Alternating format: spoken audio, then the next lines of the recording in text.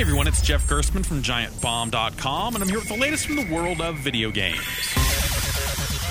Namco has made a lot of Pac-Man games over the years, and let's be blunt, most of them have been awful. Until recently, I'd probably say that Super Pac-Man was the last good Pac-Man game, and that came out in like 1982. But then Pac-Man Championship Edition came out in 2007. It was a frenetic, amazing take on those age-old ghost-eating mechanics with the type of online leaderboards that kept you chasing your friends for months. The full sequel to that game, called Pac-Man Championship Edition 2, is now on the calendar for a September release on Xbox One, PS4, and PC.